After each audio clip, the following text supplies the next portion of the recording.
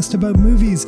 Are we talking about Stir of Echoes with our great friend Clementine Ford, who's been on the show several times, who's always a joy to have on board? Yes. Of course we are. I'm one of your hosts, Alex Steed. I'll soon be joined by my wonderful co-host, Sarah Marshall. But You Are Good, a feelings podcast about movies, is where we use a movie with a guest as a jumping off point to either talk about the movie and talk about the feelings it evokes, or use the movie to talk about bigger themes and broader ideas. And this is kind of one of those episodes, although we do get into many of the specifics of Stir of Echoes itself. Stir of Echoes, if you don't know, is a 1999 American supernatural horror film. It's written and directed by David Cope. It's based on the 1958 novel of the same name by Richard Matheson. It stars Kevin Bacon, Catherine Irby, Illeana Douglas, and Kevin Dunn. Our guest today, like I said up top, is Clementine Ford, who we love. Clementine was one of our very first guests when we talked about Top Gun. She was on when we talked about Fargo. She just always brings it. Clem is an Australian feminist writer. She's got a book coming out about how bad of a deal marriage is for women.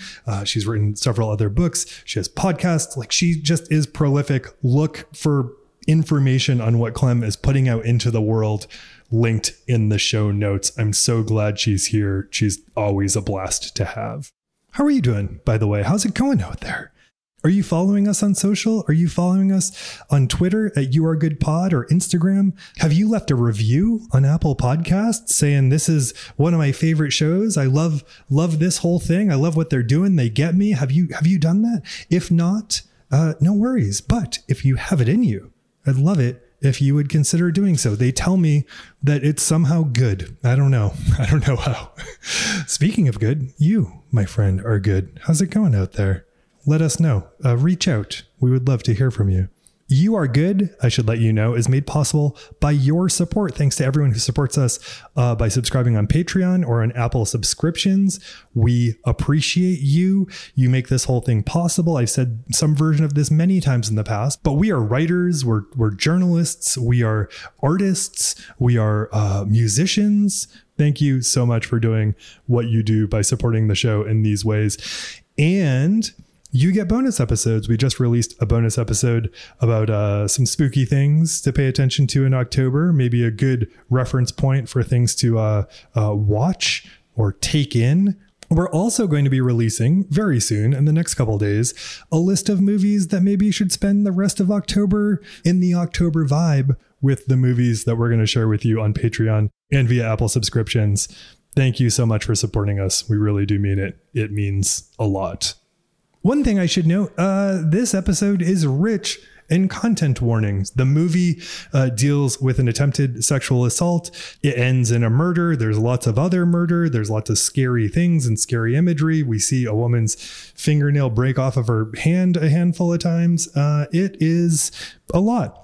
You know, as always, we try to talk about these things gingerly, but we get into big themes. We get into misogyny and misogynistic violence with Clem in this conversation. So know that that is coming.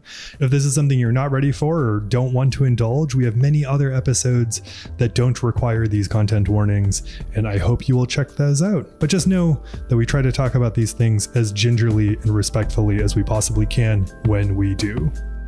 And that's all you get to hear from me before we get into Stir of Echoes with Clementine Ford. So let's do this.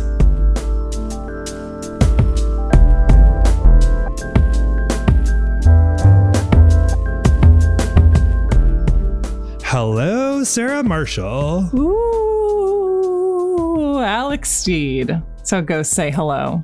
Have you seen any good movies lately about a like mystical bisexual psychology witch who convinces her brother-in-law through hypnosis to see beyond the patriarchy? Have you seen anything like that? I have. And you know what's funny is that I thought this movie was the same movie as Frequency for like 22 years. So, oh, wow. But it's not.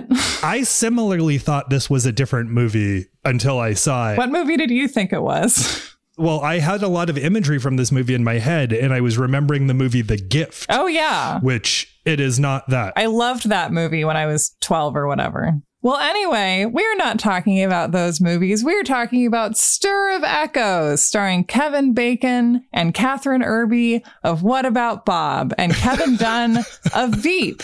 And Ghostbusters 2. And Ghostbusters 2. And it's adapted, I believe, from a work by Richard Matheson, who is an extremely adapted sci-fi fantasy writer. His work has also been adapted into Somewhere in Time and I Am Legend and like 40 other things. Who brought this movie to us, Sarah? This movie was brought to us in a beautiful wicker basket by our beloved masculinity scholar, Clementine Ford. Hello. Hello. Oh, it's so exciting to be back here with you guys. It's one of my favorite parts of my week is listening to your podcast. You know that I'm a huge, huge fan, and I'm so blessed to have been on it a few times. We're so happy to have you back. Absolutely. And your episodes are some of everybody's favorites, including our favorites as well. Oh, thank you. So, Clementine, tell us a bit about who you are and what you've been up to since we last chatted. I think we last chatted about Fargo. Is that correct? Mm-hmm. That is correct. We did. We're 3 for 3 on movies that are studies of masculinity and its discontents. We are. It's almost like I'm a stereotype, isn't it? It's almost like movies are a stereotype. Yes. It's almost like we all find this very interesting. Well, for anyone who's listening, you'll obviously be able to tell I have an Australian accent. So I'm here in Australia speaking to you. I'm a writer, a feminist, a podcaster. I'm basically every men's rights activist's worst nightmare. And at the start of the year, like a big thing about my personality at the moment is at the start of the year, I was diagnosed with ADHD, which you mentioned the bisexual, which realizing as an adult that you have ADHD is a little bit like when you feel comfortable to come out as bisexual or queer when you're young, in that you, like, it explains so much about yourself, but also you need to tell every single person you meet that you have it. And diagnose them with it too. Yeah, so. Yes, totally. Well, yeah. And, you know, I also thought you were going to say that it's like the part in Teen Witch or Harry Potter or something, R.I.P. our ability to enjoy Harry Potter. Not that it wasn't always weird. Why is there a dorm for evil children? Why are they destined to be evil? But anyway, the part in so many young adult stories where you realize that you're a wizard. And it's the same thing where you're like, this is why this has been hard for me. And these are the things that I can do if I stop trying to be not Teen Witch. See, this is one of the reasons why I just adore you so much, Sarah, as well, because I listened to you talk about these movies that were so formative in your childhood. And I'm like, are we the same person? It's like a little gift for you, you know, when something like that happens. Like whenever you mention Teen Witch, I just remember how amazing it was to watch Louise and her transformation. And I wanted to be her so badly. I just watched this wonderful, and I shared it with Sarah, I watched this wonderful Curtis Connor video that was essentially a You're Wrong about furries. And one of the things that he brought up, which was great and not at all surprising the second he said it, is I think there are studies that show that somewhere around like 89% of furries identify as neuroatypical. And I mean, first of all, I believe that heterosexuality is itself like an aberration. Like I think it's so rare and strange to find it in its purest form. And it's mostly a dance, right? Because it's not about your like sexuality. It's about like what shirts you wear and what shirts you iron and do you know how to iron. Like this is all ceremony. Exactly. To your point, Clem, I do think that the Venn diagram of the various fun ways our brains work and our identities, there's obvious overlap there for a lot of different reasons. So this is just recognizing our listeners who are queer and or furries and or both and or have ADHD and or autistic.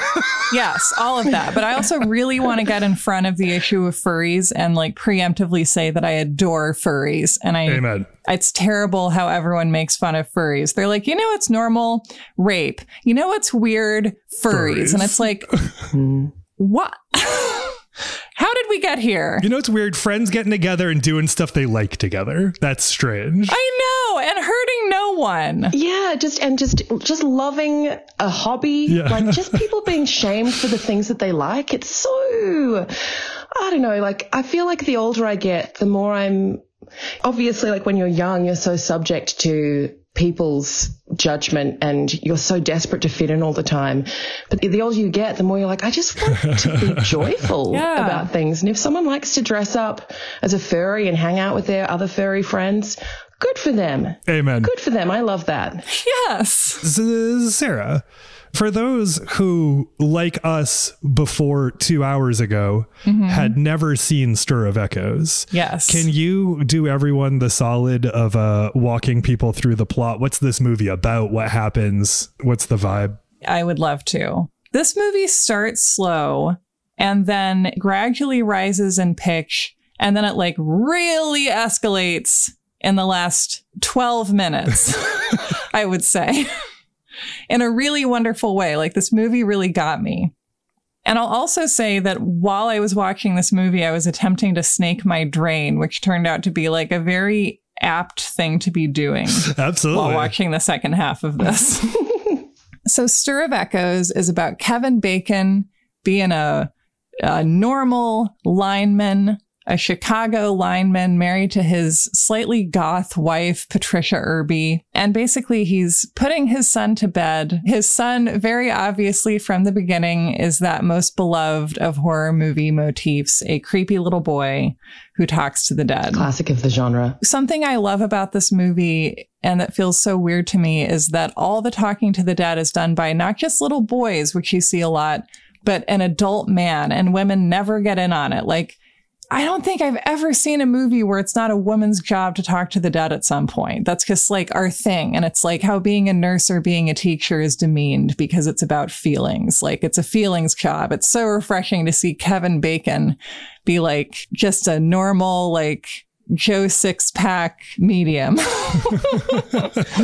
And so he and his wife, they put their son to bed. His, Alex, as you described her, bisexual stoner witch sister, Ileana Douglas, comes over, immediately notices that his wife is pregnant. This also never comes up again, which is really funny. Yeah, totally. Unless I missed something while I was snaking my drain.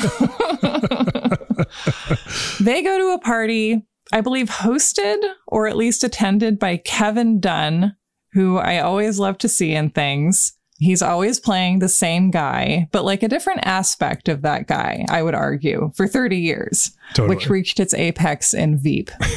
So at this party, they're like being parents hanging out. They're across the street. So they have the baby monitor with them, which is such a great detail. Which, for anyone who saw that and thought that that was like not a thing that used to happen or is not aware of people who still do that, I don't know. I feel like that's a thing you could get arrested for now in the United States. I'm not entirely sure. My babysitter used to live next door. Mm-hmm. And she was not a good babysitter for different reasons outside of this tell.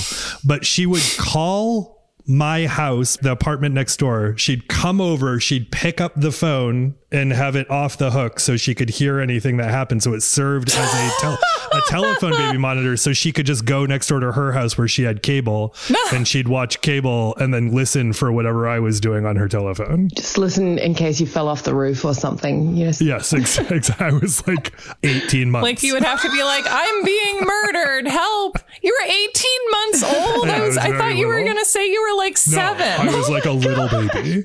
No, Alex. Yeah, totally. That's not good. Look, I feel like I am a little bit, like we're all of the generation where our parents left us in the car. Totally. When they went to the supermarket, and now, like, as a mother myself, I understand that the reason my mum took so long was because she was like, if I don't spend 4 hours in the supermarket with those bloody ratty kids in the car away from me, then I might do a crime.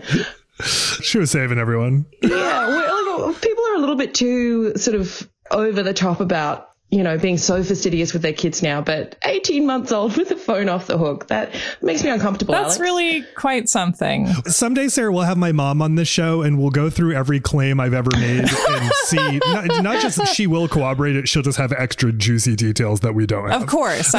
She'll be like, no, I think you were 16 months old or something. Exactly. Yeah. Exactly. Yeah, she'll be like, well, that's what I told her to do. I gave her the tip. Well, my parents came home early once, and that's how this arrangement got both found out and put an end to by way of sort of how it was going. I think I'm pretty sure my dad was not happy. Yeah. There is a babysitter in this movie as well. There is. Sure it all comes back to babysitters. Also, when this babysitter ccame over, I was like, oh yeah, and then the babysitter sees the ghost, classic Amityville horror. No. no women seeing ghosts. Incredible. Like truly unprecedented for me. So as a party trick, because everyone's making fun of her for like being woo-woo and taking like a hypnotherapy class, which I assume this is at the like Lincoln Park School of Hypnotherapy, like one of those that you see during the ad breaks on Maury. Ileana Douglas, the wild card in any movie she's in, hypnotizes Kevin Bacon. This is really a lovely sequence, I thought. And he like wakes up. He doesn't remember anything about the hypnosis. Everyone was like, wow, you're like super hypnotizable. That was amazing. And he's like, what happened? And then like a door has been opened in him. He's got an opening in him. Anyway. I gotcha.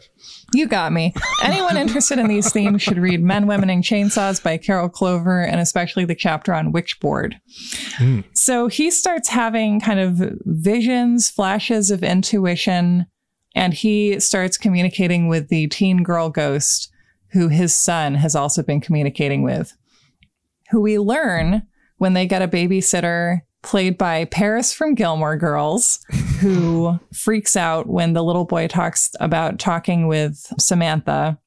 She like takes their son to the train station where her mom works because Samantha's her older sister who's been missing for 6 months. And she's like, Kevin Bacon must have killed Samantha. And Kevin Bacon's like, no, I didn't. But like, I'm putting the pieces together. And we also learned that Kevin Dunn's son is a star baseball player. I think football. I think it's football, yeah. I can't really tell from casual references. Well, there's the scene at the block party. There's so many, I know we'll get into this, but there's so many like scenes to do with like hypermasculinity in this movie. And I don't know, like it's kind of like a working class neighborhood, I guess, with some rich people in it who own houses. Yes.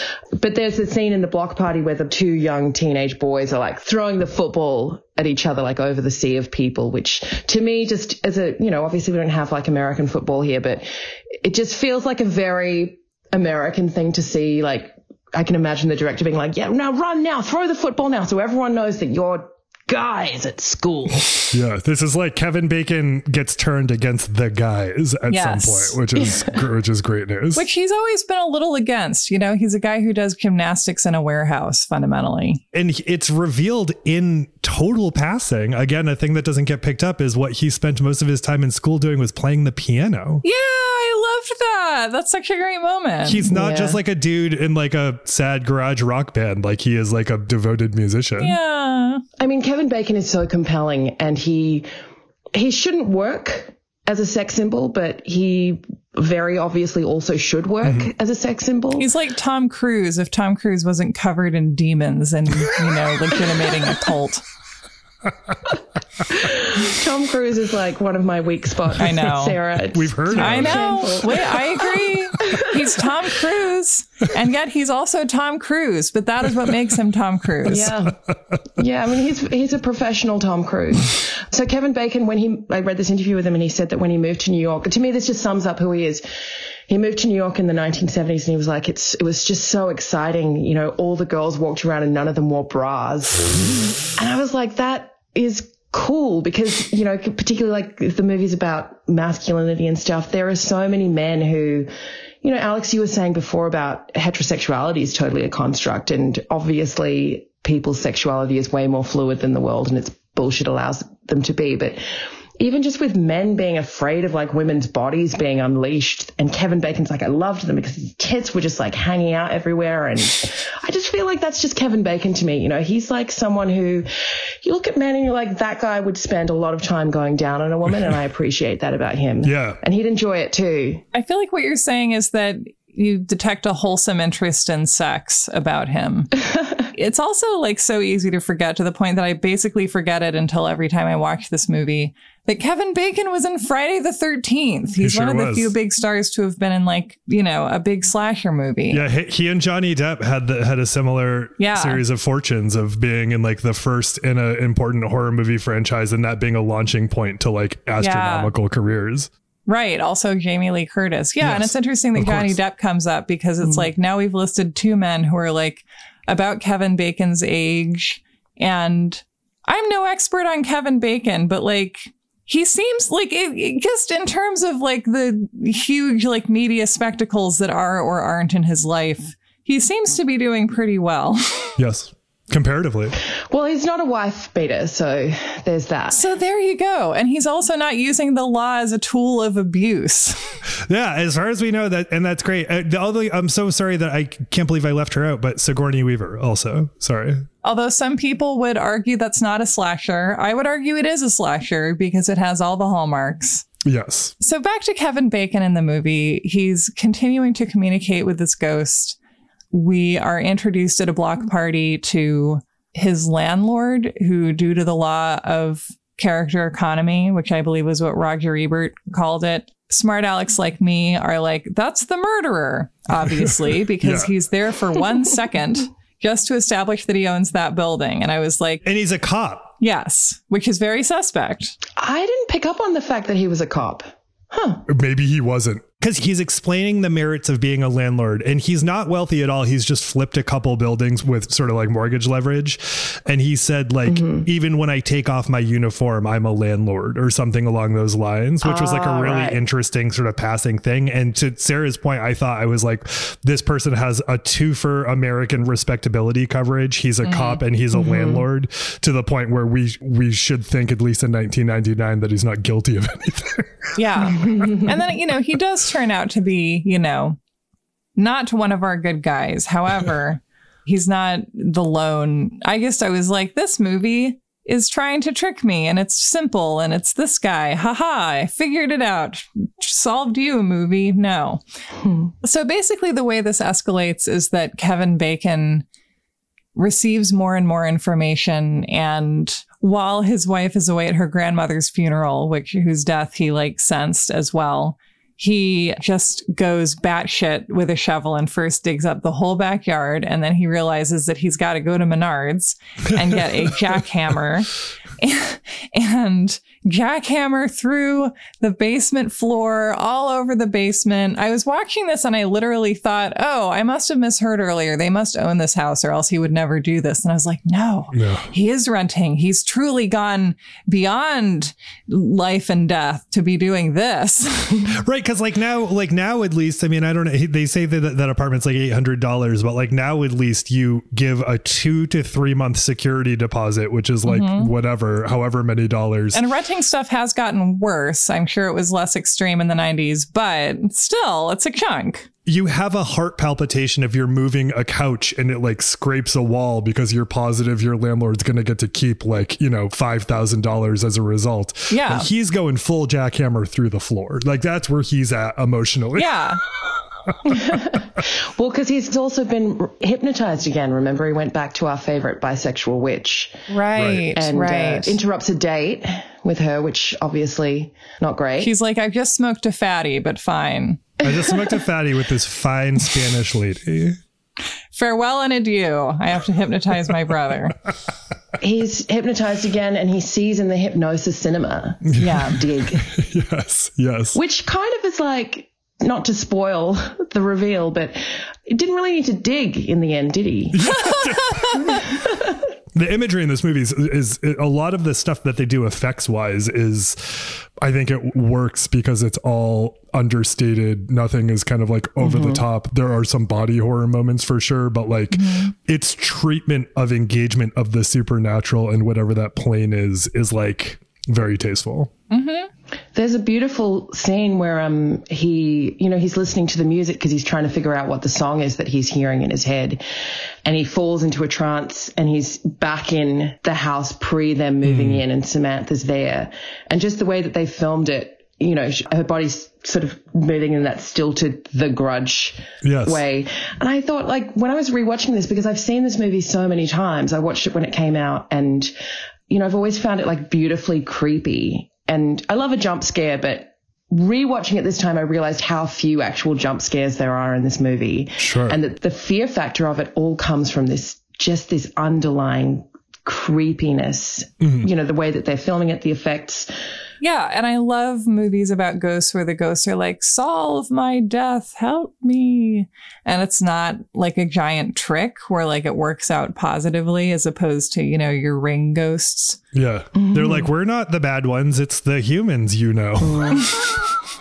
And they're men, actually. And they're right. Yeah, exactly. It's like, don't be afraid of the teen girl ghost. Be afraid of Kevin Dunn. Yeah, be afraid of your friends who brag a lot about how upstanding the neighborhood is. Yes. That's a lot.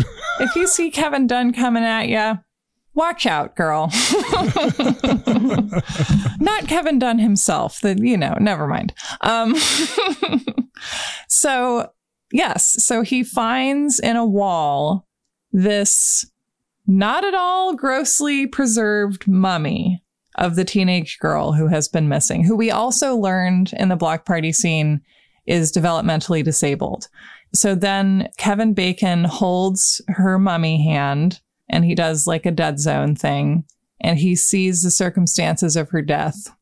And I think this movie, like, this is to me where we've been led on a path toward like, there's a scary thing. And then when it gets to it, I'm like, yeah, this is a really scary thing that really happens to people. Like, it feels very real in terms of how people die and just like the kinds of crimes that exist in the world and that you have to worry about. So Samantha was beckoned into the house when it was under construction by some teenage boys that she knew, including Kevin Dunn's son, the star football player. They've been drinking. They want to have sex with her. And, you know, they seem quite prepared to just go ahead and rape her if they need to. And Kevin Dunn's son, she agrees to kiss him. And then things start to go farther than that. She tries to get away. She falls. She panics. And then it's not Kevin Dunn's son who's kind of the leader of this, but he's the one who the other boy is like, go get a jacket or something, cover her up so they can't hear her. So he gets some plastic sheeting because the house is under construction and covers her face up with that. And we all know why that's a bad idea, because whenever you get a plastic bag, it says, don't give this to babies to play with, please. Yes, especially if you're monitoring them from the telephone next door. Yeah, your babysitter was like, here's some shopping bags for you to play with. Amuse yourself here with this clear plastic, and I'll be next door. Just holler if you start dying or anything. So Kevin Bacon has this vision. He understands what happened. And then he has essentially an epic face-off, first with Kevin Dunn, who comes downstairs and is like, oh, what's going on? Oh, my goodness. And then reveals that, yes, he knows all about this. And not only did this happen, but he was the one who helped his son to cover this up. And then it turns out that our neighborhood cop was in on it well. And it's really about the fathers helping their sons to keep this quiet. And Catherine Irby comes home right in the middle of all this and walks in. She started going through her bag and I was like, she can't have a cell phone. That would be ridiculous. And then she pulls out a knife and I was like, yeah. So there is like one really problematic character in this, which is the magical black man. And I'm trying to be really careful about how I say that because it's the trope, you know, it's like any black person in a movie about ghosts. Yeah. Yeah. People, they know what you mean. Yeah. Yeah. It's a pretty racist trope. Anyway, the magical black man sees the little kid at the cemetery and he recognizes in him like another guy who sees ghosts. You're right. There's no women in this movie who see ghosts. He says, send daddy to me, which by the way. Send daddy. Yeah. It's very creepy. Which is what we all say about Kevin Bacon. And she goes because she's obviously worried about Kevin Bacon because he's like going crazy and he's drinking a lot of orange juice and she turns up with the knife because she's in downtown Chicago and she's also in an unfamiliar environment, and that unfamiliar environment is witchcraft. And it's when she's at home, she's gone home for her grandmother's funeral, and the son says to her, you forgot your bag. And she takes the bag with her because the son knows that she needs the knife in the bag. Right. That's amazing. That's great. I love how the kid probably knows how all of this is going to pan out, like from the beginning. And he's just like, I'll let them figure it out for themselves. I have Power Rangers to watch. Well, and to your point, Clem, about the trope that you're referring to, I know that Stephen King was extremely influenced by Matheson's work. And the dynamic here is The Shining. I mean, like the dynamic is the obviously different outcome with regard to what happens with the father and son who have the same ability. But it's this a guy, nice dad with a sledgehammer. Right. This guy is our Scatman Crothers. This is the same role that Scatman Crothers plays in The Shining, which is he's the one who like can see the ability and explains to everyone, including us, what is happening with the magic. Similar trope. Down to the way he just engages the son. It's very similar. Yeah. Okay. So to finish my summary and then, fill in the blanks, like frog DNA. Maggie comes home. She stabs a bad guy in the foot with her knife. And Kevin Dunn at the last second betrays his fellow men and rescues the Kevin Bacons from the scary cop and his scary son. And it ends with first the ghost of Samantha walking away, looking like she's in a truly great mood. Like she has the expression of someone who's like, I'm going to go take a selfie with the bean. She's got her new jacket, or her jacket that she'd lost. She's ready to go. Yeah, she's like, I finally got my jacket and glasses back. Which is like great. It's like way better than like she walks into the light. Like I thought that was like a super great, like things are back to normal. And then our final ending, which I love how half-assed this movie is about being scary. It's like, yeah, we're done being scary. It's fine. But then it's like, oh, and then the little boy, they're in the car and they're moving, but he's hearing all the voices of all the other presumably mostly dead teenage girls in various Chicagoland basements is my interpretation of it. And my only question is, where is Stir of Echoes, the HBO Max original series? Or maybe like Plex or something. It would be great. I'm pretty sure they made a sequel, which I've never seen, which is unusual because I love a trashy sequel. Sarah, I was saying to you that this movie spends like the entirety, right from the first scene, it spends its entirety being like tension created by supernatural encounter. And then the last like 15 minutes maybe is townie tension. Yeah, townie horror. Townie male tension in particular. And then again, it's like, oh yeah, we're a supernatural thing. Like, let's have the kid here. Let's do that. But the I'm genuinely curious, Clem, what brings this to us and why is this a movie that you love? I mean, yeah, I watched this movie when it came out, and I mean, obviously I watched The Sixth Sense as well, and I was completely blown away by the ending of The Sixth Sense in that kind of, whoa, I did not predict this kind of way that a lot of people were at the time, and that now when you rewatch it, you're like, this is so obvious, and M. Night Shyamalan is, very hacky. But I feel like it also like helped make the culture of twists we live in now, where like now every second new horror movie, I'm like, yes, okay, fine. Yeah. I don't know. I feel like, I guess the reason that I loved this movie so much at the time, and I still love it so much, is that a lot of it is very kind of hit you over the head with the toxic masculinity, but a lot of it is also very subtle. And I think in 1999, I mean, maybe watching this movie now, it feels like then the real horror is toxic masculinity. It's maybe a little bit on the nose, but it's not something that we were really seeing at all in 1999. Like the idea of making young men the villains in this particular way, I think was pretty transgressive. And particularly, as you said, like the cop / landlord, two respectable jobs for American males. He's the real baddie. I mean, I feel like watching it now, it's interesting that he's a lineman, because I don't know if you guys have read that, following that BuzzFeed thing. There's a lot of like drama going on in the lineman world right now. No, what's going on? I don't know a lot about it, but so Florida had the big storm, the hurricane, and all of these linemen from outside of Florida travel down to Florida to, help get the power back on. And then all of these wives of linemen on TikTok, and they call themselves line wives, like this bizarre sort of compulsion that some women have to really perform their heterosexual marriages to the point of making their entire personality about their marriage. The line wives are angry because their line man husbands are going on dating apps and women are dating their husbands. And of course, instead of like blaming their husbands for that, the line wives are saying, you stay away from my man. You can't have him. Go and get your own line man. So is there like a TikTok trend of like, don't bang linemen, support line wives? I haven't followed it closely, but apparently you can fall down a few rabbit holes and spend a few hours learning about this, which I may do at some point. But I think that, you mentioned before, Sarah, about his wife is pregnant and then we never hear about it again.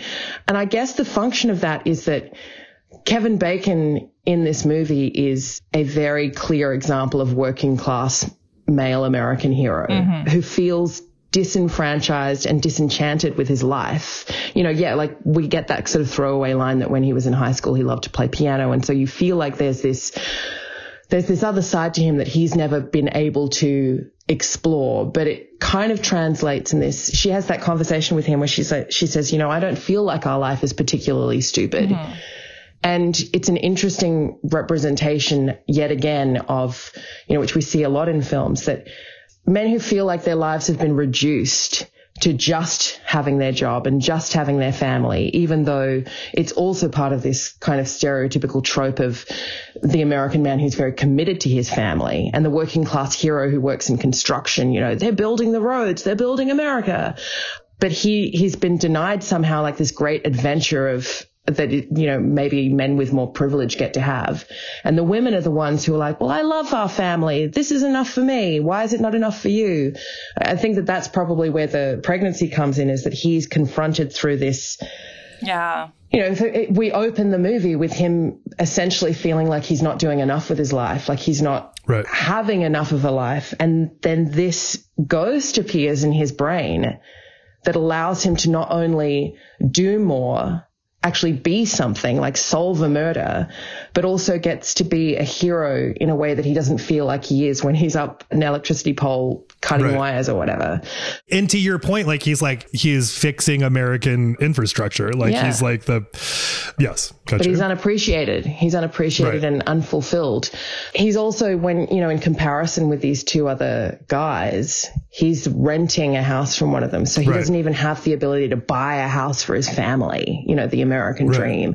And also when they leave at the end of the movie, after he's done this great thing of solving this girl's murder and, avenging her death, and they leave the house and they leave the neighborhood, he has said, I think earlier on in the movie, that he's never been out of the neighborhood. Like he's just been there his whole life. Right. Aina Douglas says something along the lines of like, I know you've just spent your entire life walking 6 blocks of this neighborhood, but believe it or not, there's more to the world, or something along those lines. Yeah, that's right. So it's sort of about his kind of transition into being like a real person, Mm-hmm. Yeah, I don't know. I just find that, I'm writing this book at the moment about marriage and specifically why I think it's really bad for women. Mm-hmm. And so as part of that, I've been looking at a lot of the kind of dynamics between men and women and what men gain from marriage when they marry women in typical scenarios. And it's this idea, I think, that for men, adventure is out there in the world. It's out there in the Wild West. They've got to go and conquer things, and it's never found in the domestic space. It's never supposed to be found in the domestic space. But Adrienne Rich, there's obviously the great feminist lesbian 1970s poet. Adrienne Rich has this great quote where she says that, I'm paraphrasing, but she says basically that the reason women have been married throughout history is because they've been forced to, obviously, but also this is how they've economically found survival. They needed marriage in order to protect their children. They needed marriage in order to fulfill their own economic needs. But also the way that you get them to commit to it is by presenting heterosexuality as the great adventure for women and duty and fulfillment as being part of that. And I feel like a ghost in your house, I'm seeing dynamics between men and women everywhere now. So watching this movie, I think that that's so beautifully portrayed, or the tragedy of that is so beautifully, and the fury of that too for me as a woman is that for him, he's like, my life is not enough. I need an adventure. And that's such a common story to present for men. And to fulfill that, it's such a trope of like plot lines. But for her, she's like, well, my family's enough. Right. For women, family is always meant to be enough, and domesticity is always meant to be the goal, because that's our great adventure, supposedly, whereas men always need something outside of that in order to fulfill themselves. And that pivot point too, from the conversation that you talked about, where he says several times, he kind of indicates several times that he's not satisfied with his life. She reveals to him the thing I'm thinking the entire time you keep saying that is like, she's like, when you say that, you're talking about me and our family. And so I don't feel that way. And that pivot point, when he is presented with that and kind of realizes that, like, then his antagonists become unknown again. And at the end of the day, again, like it feels revolutionary for 1999. He discovers the actual antagonist are landlords and cops. Great American men. Right. And men who act on their impulsive entitlement. And then it's like, he's like, fuck, like that's... like, I don't think that the depiction of the crime and the murder is sensationally handled. I don't think that it's... No. It's not exploitative in any way. Like it is, you're right, Sarah, like it happens all the time, and it's very realistic. And we get her POV, and I was very struck by that, because I feel like the killer's POV is one of the hallmarks of the slasher, and it really does feel like a reversal of that to me. Did you ever see that Gene Siskel and Roger Ebert special, or clip from the special that they did in 1980 about slasher flicks? No. I think I've probably seen bits of it somewhere, but like, no, I've never watched the whole thing. I know that Gene Siskel, like, specifically was like very angry at Betsy Palmer for being in Friday the 13th for some reason. I would love to see that. Well, so they both really hated slasher movies, and they did this, in the late 70s, obviously, like a spate of that was kind of the rise of the slasher flick and the summer slasher movie. And they did this special on it in 1980 because they were both very concerned about what slasher flicks were presenting in terms of violence against women. And fair enough. Their hypothesis was that, because the slasher flick was the first... This is based on, a film scholar might disagree with me on this, but this is what I gleaned from watching this special, that the slasher flick was the first moment in cinema where the audience was being asked to align with the serial killer. So they were seeing the serial killer murder, obviously a whole collection of people, but always the first person that they killed was the hot blonde slut who... made men very mad, and that it was in direct response to the women's liberation movement that it appealed to all of these men going to the movies that were pissed off that women were fighting for their rights and women were kind of rising up. And, part of that being the POV that, like, when you were being killed, you'd obviously be watching the woman be murdered, and you got to kind of be titillated by that. And I think it's interesting that you mentioned, Sarah, that POV coming from Samantha's perspective, because I picked up on that again this time, and it reminded me of that TV show Unbelievable.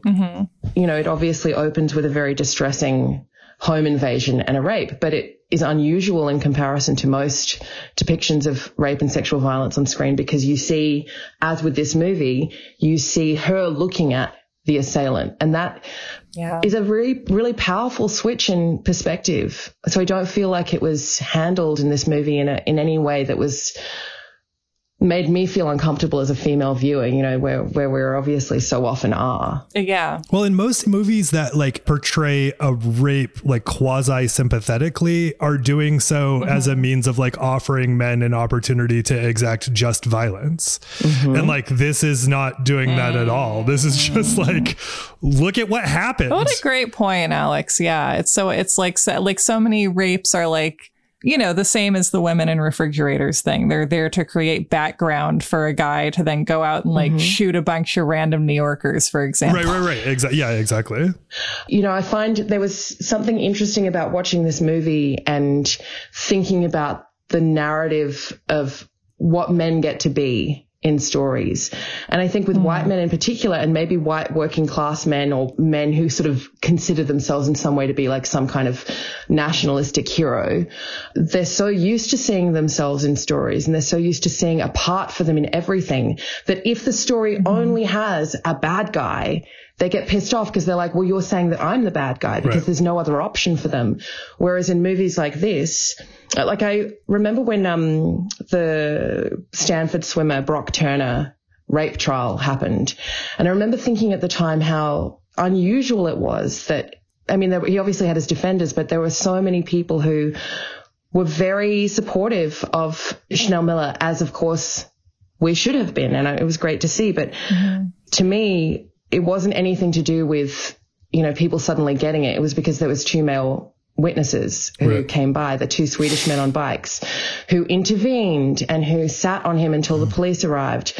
And I always felt at the time that if those 2 men had been women, that the narrative would have been really different, because I think that the culture would have responded by saying, well, I think that they've staged it, or I put it to you that, you know, he rejected one of them. So they've got, because women are all implicitly in a cabal together to fake. Because if you were like, hey, Sarah, help me fake a rape claim, I would be like, but of course, we love to do that. What we it's do. Fun. We're just women. We just do that all the time. What I love about making fake rape allegations is that you can only benefit, like your public image can only be improved. There's so much money in it too. So much money. Yes, that's true. There is so much money in that. Yeah. So because the 2 cyclists rode past and they were men, and so not only did they get to validate what they'd seen, because of course men's testimony is more compelling than women's, because they don't have there's no ulterior reason why a man would make up a story about another man. They're not engaged in the war. Yeah. But men looking at that story they suddenly had a villain, Brock Turner, and 2 heroes. And if you have 2 heroes in a story about sexual violence, then they get to say, well, I would of course be the hero. That's what I would do. Right. Oh, yes. Oh my God. What an alarmingly persuasive point. Totally. Well, the idea then that like rape in movies and rape in pop culture is a device for men to go and exact revenge against other men, in a way that if that role was being performed by a woman, not quite so exciting for men. Like, so when I talk about sexual violence and I talk about, you know, even talking about like women fighting back against it or rising up against it, there seems to be a fear from a lot of men that if you get to be in control of who the rapists are, then that is bad news for me.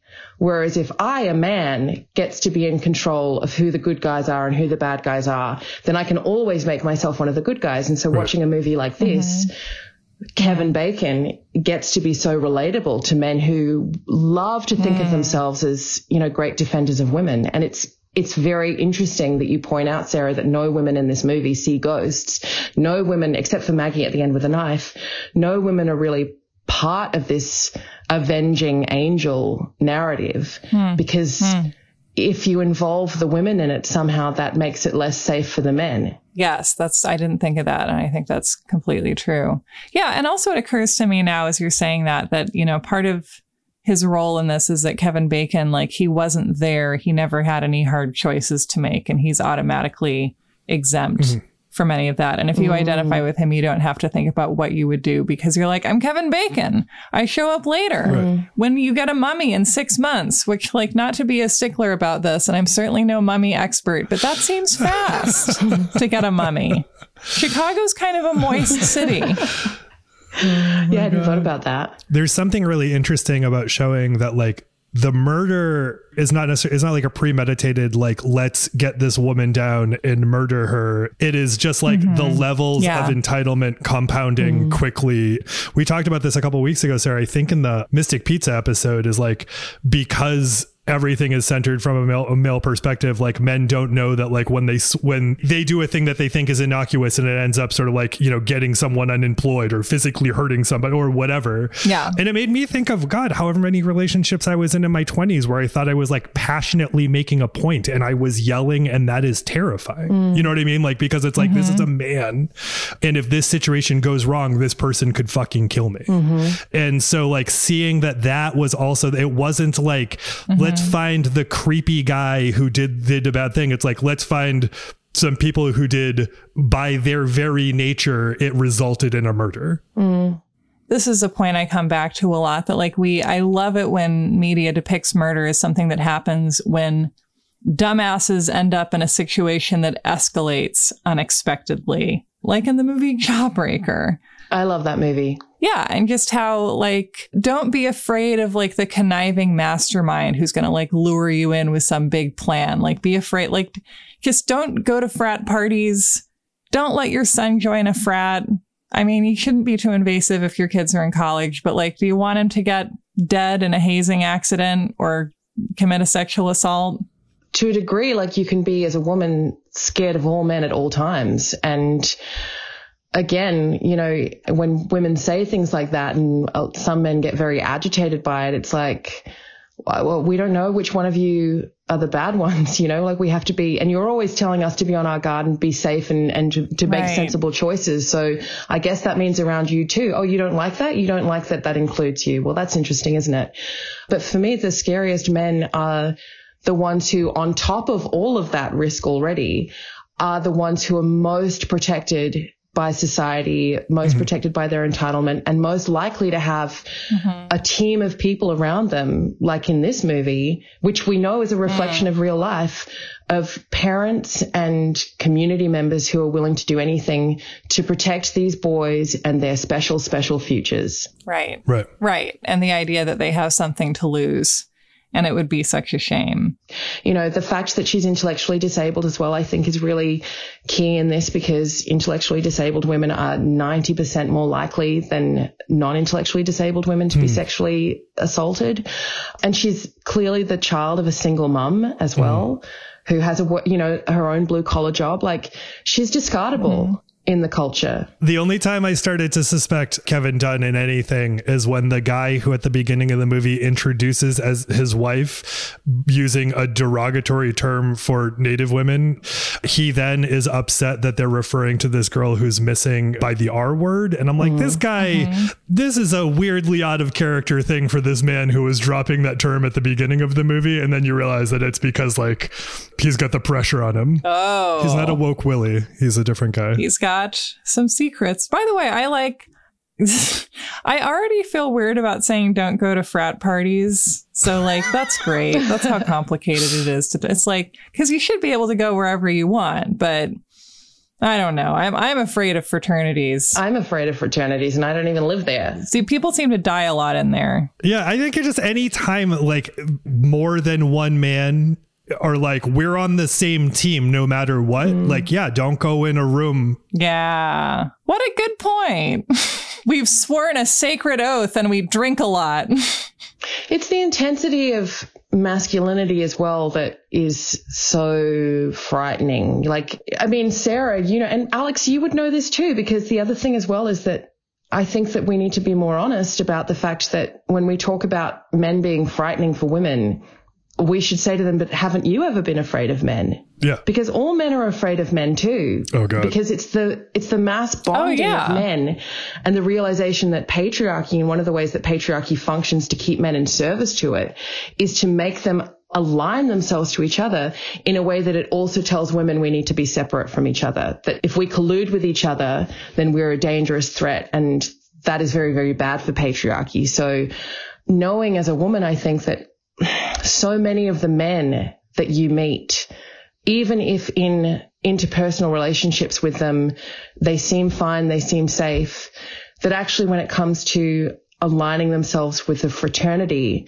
that they will not protect you, they'll protect themselves. And protecting themselves means sticking with the boys. Right. And that's exactly what happens in this movie too, that we have these 4 examples of 4 different kinds of men. And there's the dominant cop / landlord and his football star son who are, like, both of them a lot more kind of sinister and very clearly like sociopathic. And then there's the 2 sort of softer men. I mean, even Kevin Dunn's physicality is very different to the cop. He's wearing a freaking mock turtleneck, you know, and it's cranberry. It's so Christmassy. He praises his son for being more like the cop because of the kind of woman that he's drawing at age whatever. That was such a wild, It's a stir of echoes through the whole movie. Yeah, he says like that his son has been ahead of him since he was 14, and the like quality of tale he's able to get. He definitely used the word tale. And that's great. Like that really sets it up. You're like, well, There's two really scary forms of masculine violence happening there. And one is the overt one that's assaulting the girl. And the other is the one that's too afraid to stand up to the guy and stop it from happening. And we're always told that men protect women, most 99% of men would never hurt women. They would always do anything to intervene. They'd always be Kevin Bacon. But actually the reality is that is not true.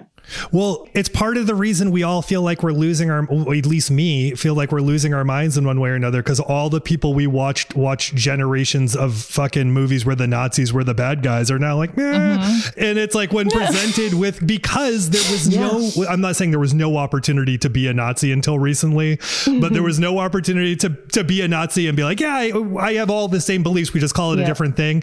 And, I am still, even though I know intellectually why it's happening, I still have just lived a lifetime of every man around me being like, fuck Nazis, like whatever. And it's like presented with it under a different brand. Like, well, actually, like they're making some good points. I do like that they say what they think. The only times I've gotten like scarily the shit kicked out of me by men, me getting the shit kicked out of me was secondary to the fact that one was performing for another.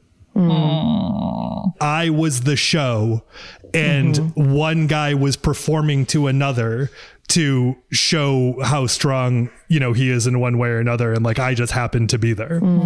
That's the scary other side of a lot of this is like, I think everyone thinks that it's like an evil premeditated, like the bad thing will be an evil premeditated thing. And no, it'll actually be a very normal thing. And also that like group dynamics or like duo friendship, like anytime you have more than one person, it just gets exponentially more complicated and more, especially teenagers. It really seems like additional people are much more likely to help escalate a situation than be a voice of reason. I remember this amazing essay that was written, was by someone wrote it anonymously. They were a former swimmer and they were kind of on track to be in the Olympics. It was an American swimmer and she was being harassed by one of her teammates, and she tried to complain about it to the coach, to people around her. But of course she was just told repeatedly, no, you need to like think of the team. He's just being a guy, like just ignore it, et cetera, et cetera. And it became so distressing for her that she, like so many women, whether or not it's working in academia, whether or not it's working in care services, paramedics, like any kind of high intensity environments, but also environments where men really also get to excel, she ended up leaving because she was like, no one is protecting me against this, and I can't endure this as an additional thing just so that I get to have my dream. Basically, she said, how many women have walked away from things that they loved? How many poets have we missed out on? How many artists? How many great athletes? Because it just became too hard for them. And we have this complete like drain of women's talent because the world that we live in doesn't consider our futures to be as worthy of protection as the potential of a man. And someone said to me a few years ago, actually, about this Brock Turner case, this woman had this great quote where she said, I'm realizing that when it comes to rape culture, girls have a past and boys have a potential. Right. Wow. I feel like implicit in that statement is the idea that trauma doesn't also destroy someone's life. Yeah. Right. I mean, it's fascinating in that, like, as much as like a media theory and criticism has been like a part of my life from the beginning of watching things, I have had blind spots where it's like, I similarly think that we need to have like inclusion and we need to have like more people on screen who represent different experiences. But like, I had not entirely thought about the fact that like, by having essentially like male is hero, male can do no wrong, as the vast, almost 100% of the time, white straight male is all of these things, hadn't considered what that does by way of a suggestion of permission to every sort of behavior to anyone who's consuming that media, is that like, no matter what, like as long as your intention in your head is good and you're doing the right thing, you can kind of act in whatever way. And, you had however many movies that are sort of now being criticized in pop culture for like having portrayed not just like what was effectively rape, but what was rape by way of sort of like the primary characters in the films, et cetera. And I hadn't, I largely just thought for a long time that it was like, well, give that white straight male role to someone else, and not like, we also have to really dismantle. Stop writing these heroic rapists, right? Exactly, and stop portraying this in a way where, to your point, Clem, where someone can watch this movie and think that, well, they would have been the good guy if the circumstances were right. I like the fact that, like, in order for Kevin Bacon to be the good guy, he literally has to be hypnotized. Yeah, I didn't even think about that. It's a great point. But he also, so that's how he becomes the big hero. But weirdly, at the same time, he also becomes a total cock to his wife. Yes. As is tradition. He's mean and abusive, but it's sort of like in the function of the story, that's okay because it's in service of a bigger purpose. Mm-hmm. Well, you know how you have to like malign or ignore an alive woman in your life to save a dead woman in your life? It's like classic detective physics. Well, I do. And I'm not you were absolutely right. And his behavior in that situation was abusive, but I like that she calls that. Like, I like that she's like, hey, like, you've never done this before. If you ever do this again, I'm out. Like, I like that it felt like there was a weird opportunity to make that like, to your point, like in hero development, this is a thing that happens. But like, I do like that they were like, listen, like, this behavior is still not cool. By the way, I looked up this director who wrote this movie, who is David Kopp or Cope. I'm not entirely sure how to pronounce it, but he wrote Death Becomes Her. No. Like, what is going on? So he wrote Death Becomes Her at the same time he was writing Jurassic Park and Carlito's Way. What? Nice death work. Well, and Clementine, speaking to what you're saying about these stories that have to make space for men to be the heroes, like, this is why I love rape revenge movies, which are a very complicated genre, which Carol Clover also talks about in Men, Women, and Chainsaws. And one of her points is that, like, I Spit on Your Grave is like a very upsetting, very exploitative movie, but at the same time, it allows our rape victim to then kill all these men in a row while we're watching and cheering her on. And it's like, that's really fucked up, because then it makes it a woman's responsibility to hunt down her rapists and just like exonerate the system from not protecting her. But I love those movies. I love to watch rapists get killed and people who help them. So yeah. Well, and it's a very like obvious fantasy for a lot of women in particular, because who wouldn't want to do that? You know, yes, like, I agree, you know, women shouldn't have to be turned into murderers, but a lot of women want to murder their rapist. But you know, it's a classic Joker situation. It's kind of like, you know, you mentioned before, Alex, about the Nazi thing, and I loved that episode that you guys did on Raiders of the Lost Ark. I haven't even seen Raiders of the Lost Ark, and so I went into it thinking, oh, am I going to, you know, when you haven't seen the movie, you're like, is it going to be spoiled for me or whatever? But I found it so fascinating, and that bit especially about it not actually being about Nazism that people rallied against, but it being about foreign Germans. And it, just illuminates so much. It's like, how can people, you know, I guess as well in terms of the themes of this movie, and then looking at the last 10 years with Me Too and with this lie that everyone kind of is told, and so many people are almost forcibly made to participate in, that we've got good men, which make up 99% of the world's men, at this really amazing, good, decent men who would never ever do anything to hurt women. And then we've got like monsters men.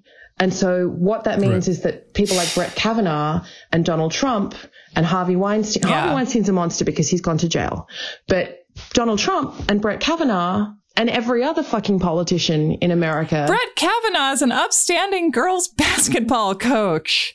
What a nice man. What a Kevin Dunn. They can't possibly be the bad guys. They're the good guys. And I'd argue the only reason anyone turned on Weinstein, outside of great reporting, bravery, people coming out or whatever, is because he got sick. Like, he's physically ill. Because like the country hates like what they think is like evil monsters, but also hates sick people.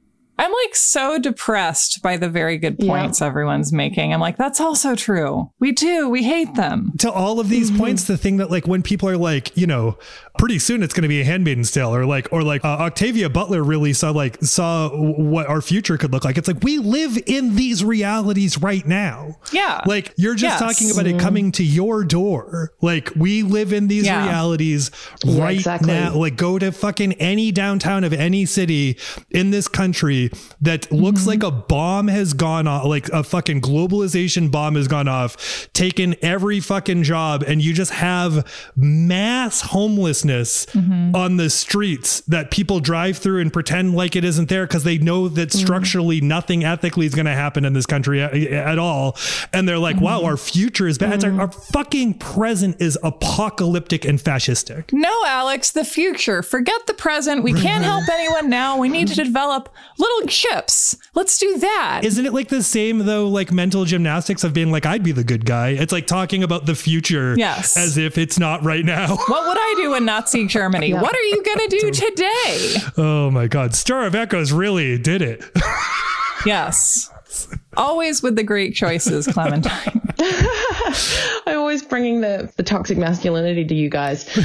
Earlier on, you mentioned Johnny Depp, who I always call John Depp now because I feel like Johnny allows people to kind of like, oh, well, he's just like my childhood friend, you know, Johnny Depp. It's like the willingness that people have to...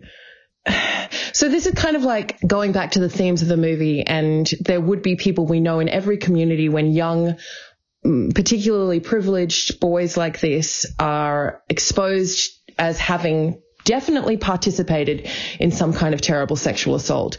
So either people will deny it, or if they get to the point where they can't deny it because there's evidence of it or there's proof in some way, they will seek to justify it somehow, or they will seek to sort of like downplay it and say it's not that bad.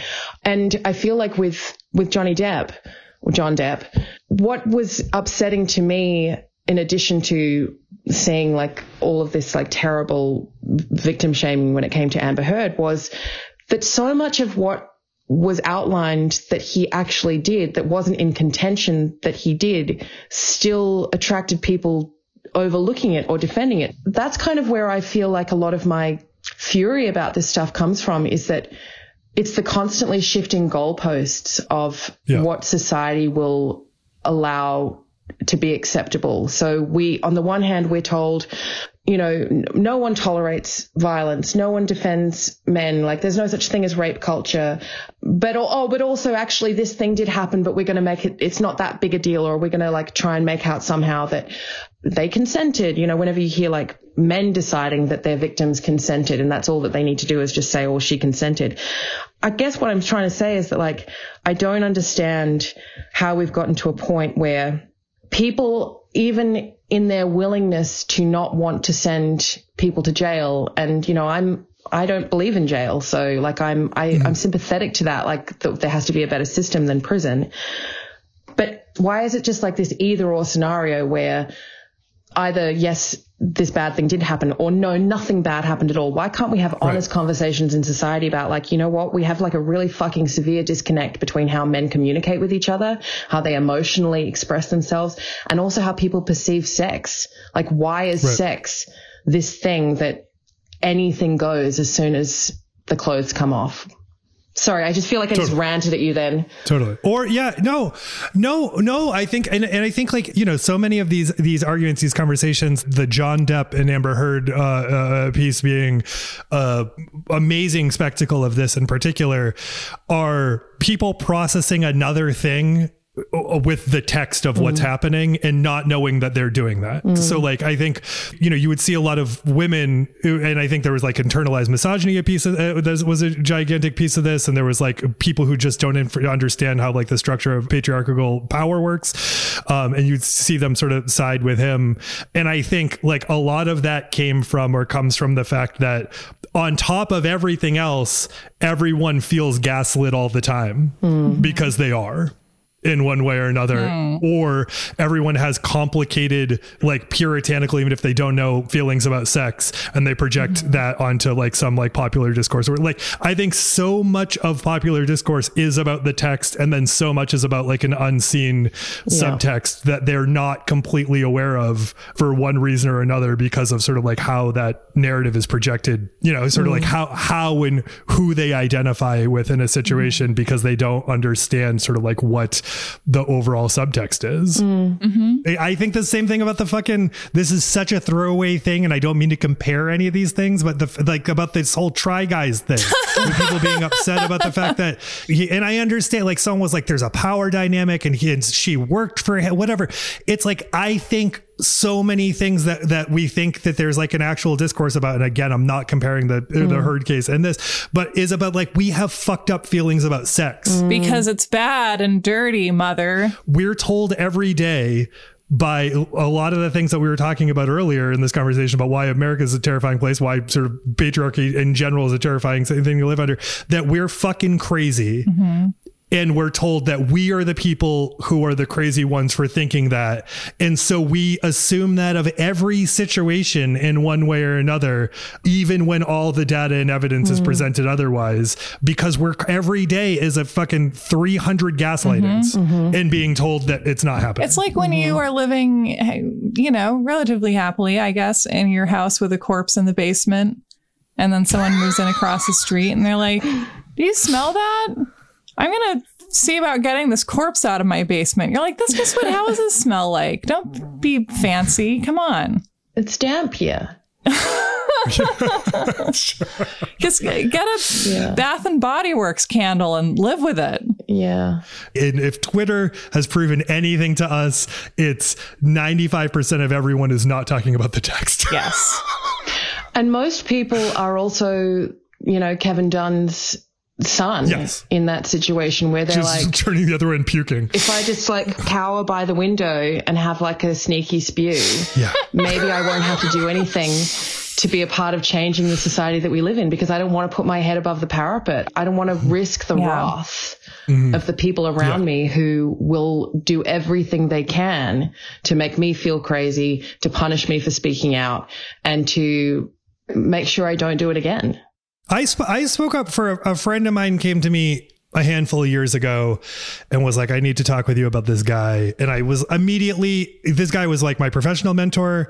He was where my business got, I think 20% of her income at that point. Like he was, and the second she said that, I was like, oh, motherfuck, like this, obviously.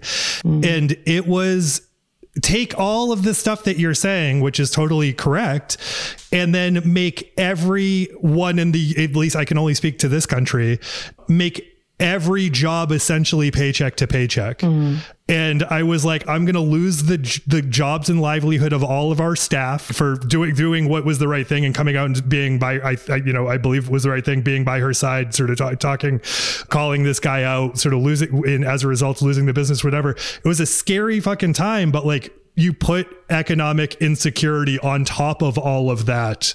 And yeah, I agree with you entirely. Like you have people who are just, in your words, and it's the only reason I laughed, sneaky spewing in the corner, and you get what we're seeing. What we've all been talking about is being on the other side of having the door opened in your mind, and you're like, you see things that other people are like, I can't see them. I'm just like, what do you mean there's a ghost in my house? What do you mean patriarchy's real? And I feel maybe one of the reasons why I love this movie so much is that on some deep level, I relate to him like falling further and further into distress and a sense of like, am I crazy? Because I can see this stuff and no one else seems to be able to even feel that it's here. But it's really nice to talk to you two and know that we're both on the other side of that door together. And, to show people that there are doors. And it is lovely to have any kind of story. And I think we use supernatural stuff as a storytelling tool a lot for this, of like, you can go through big life changes after adolescence. Yeah.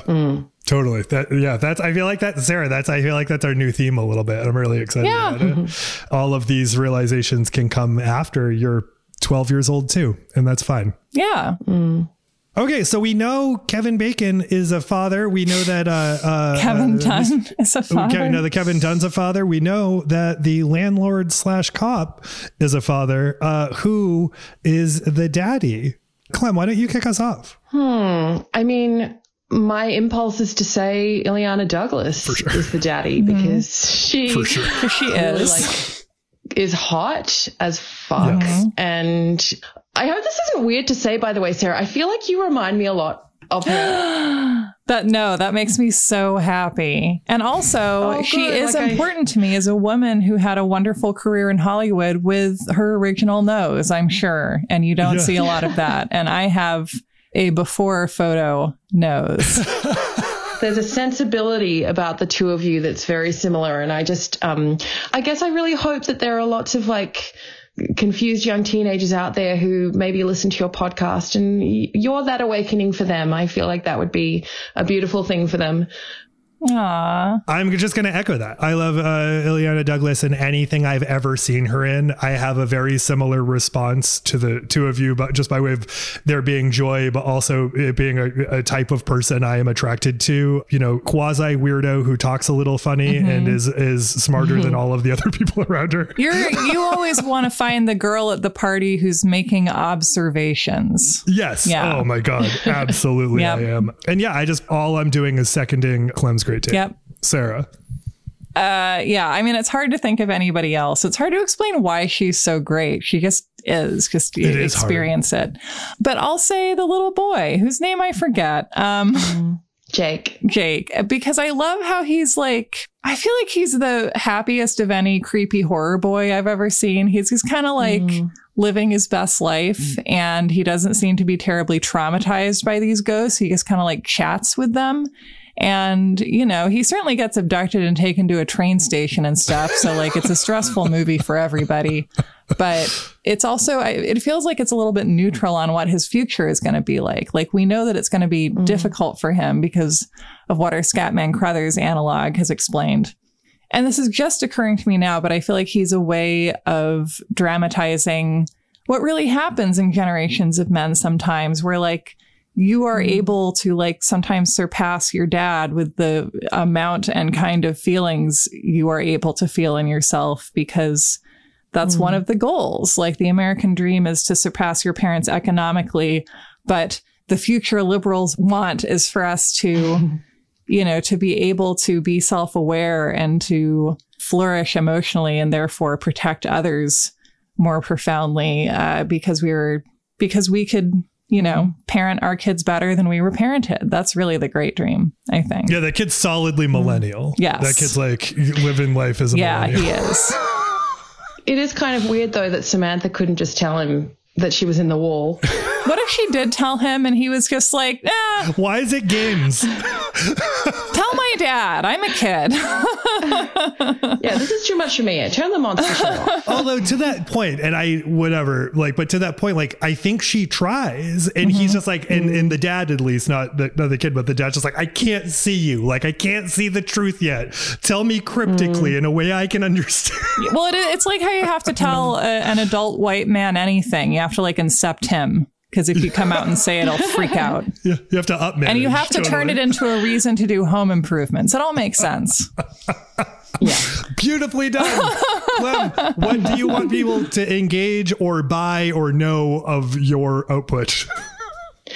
Well, if I can say that over here I host a weekly advice podcast called Dear Clementine. Beautiful. You can find it on all of your podcast apps. And I guess, I don't know, like just follow me on Instagram, Clementine_Ford. I am very obsessed at the moment with this book that I'm writing. So be prepared to read a lot of stuff about marriage and why it is a bad option for you, young lady out there waiting to be proposed to. Yeah.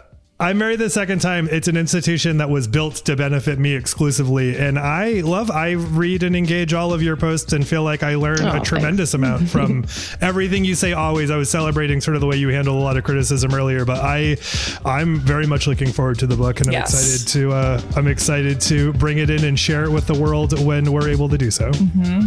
Thank you. And I love you guys. And we love you so much. We love you so much. It's so wonderful to have you back.